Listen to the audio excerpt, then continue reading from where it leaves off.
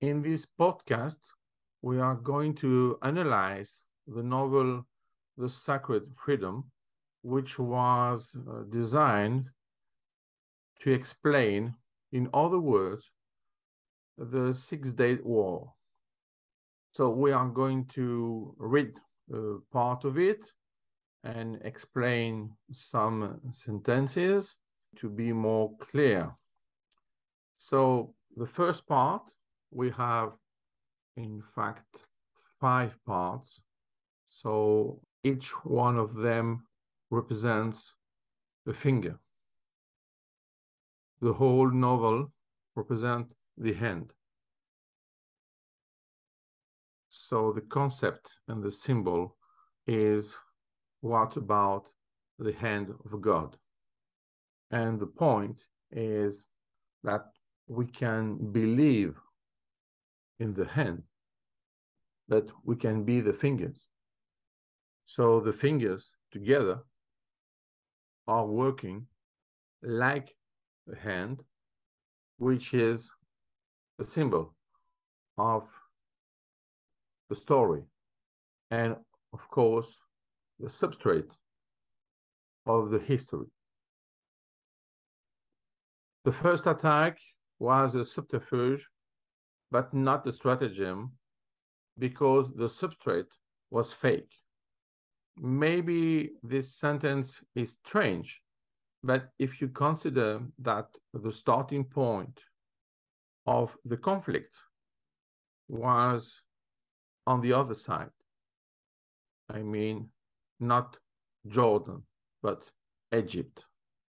The idea is that Egyptians gave wrong data to Jordan. So they start with this kind of attack against Jerusalem.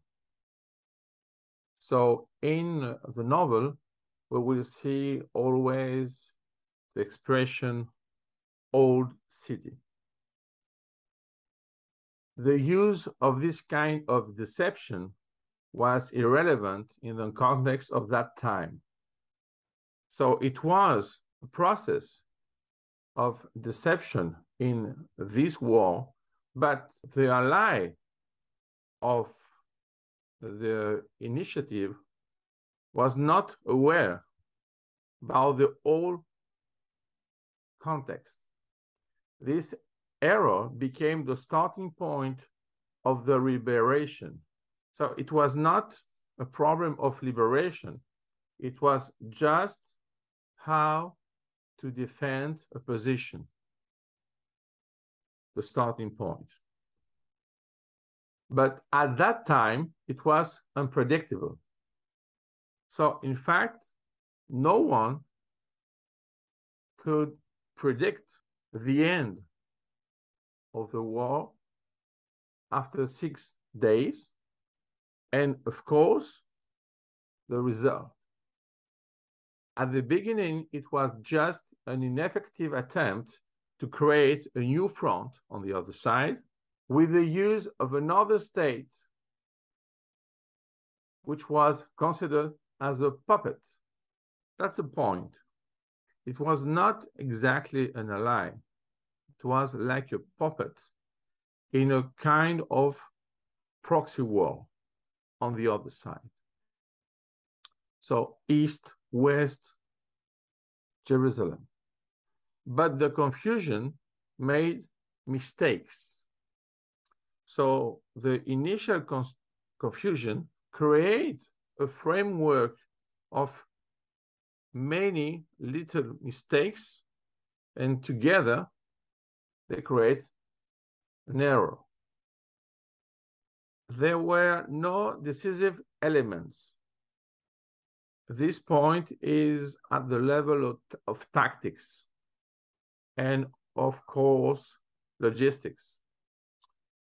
This point conducted to a counterattack, and this one to an opening for the next step, which was, at that moment, totally unbelievable.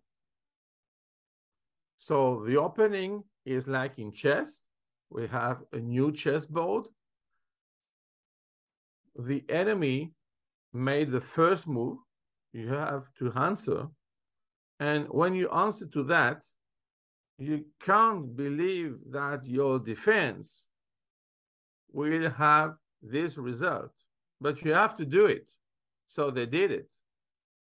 The faith came after, when the occasion was transformed by serendipity. The point is, you remember that serendipity is when you find something that you don't search. So nobody wanted at that time to get this result.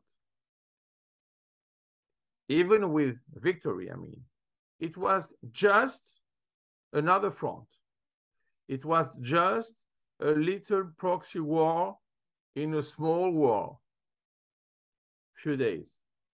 But it was sufficient to have a flashing point and to get another history. So the point was that faith, when you have faith, you can imagine that when you have a moment of serendipity, you can get the new fact and use it. The chessboard was ready, and it was necessary to answer the first move.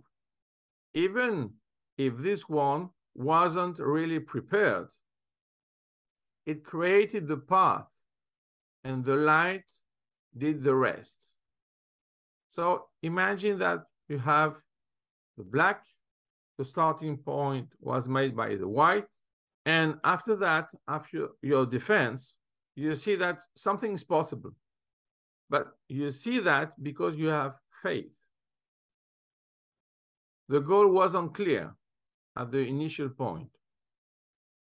It was only a self-defense, a reaction, but after it became a target to get to the sacred freedom.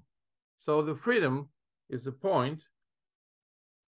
It's not a matter of peace at that moment. The problem is freedom, just freedom. So with this first move,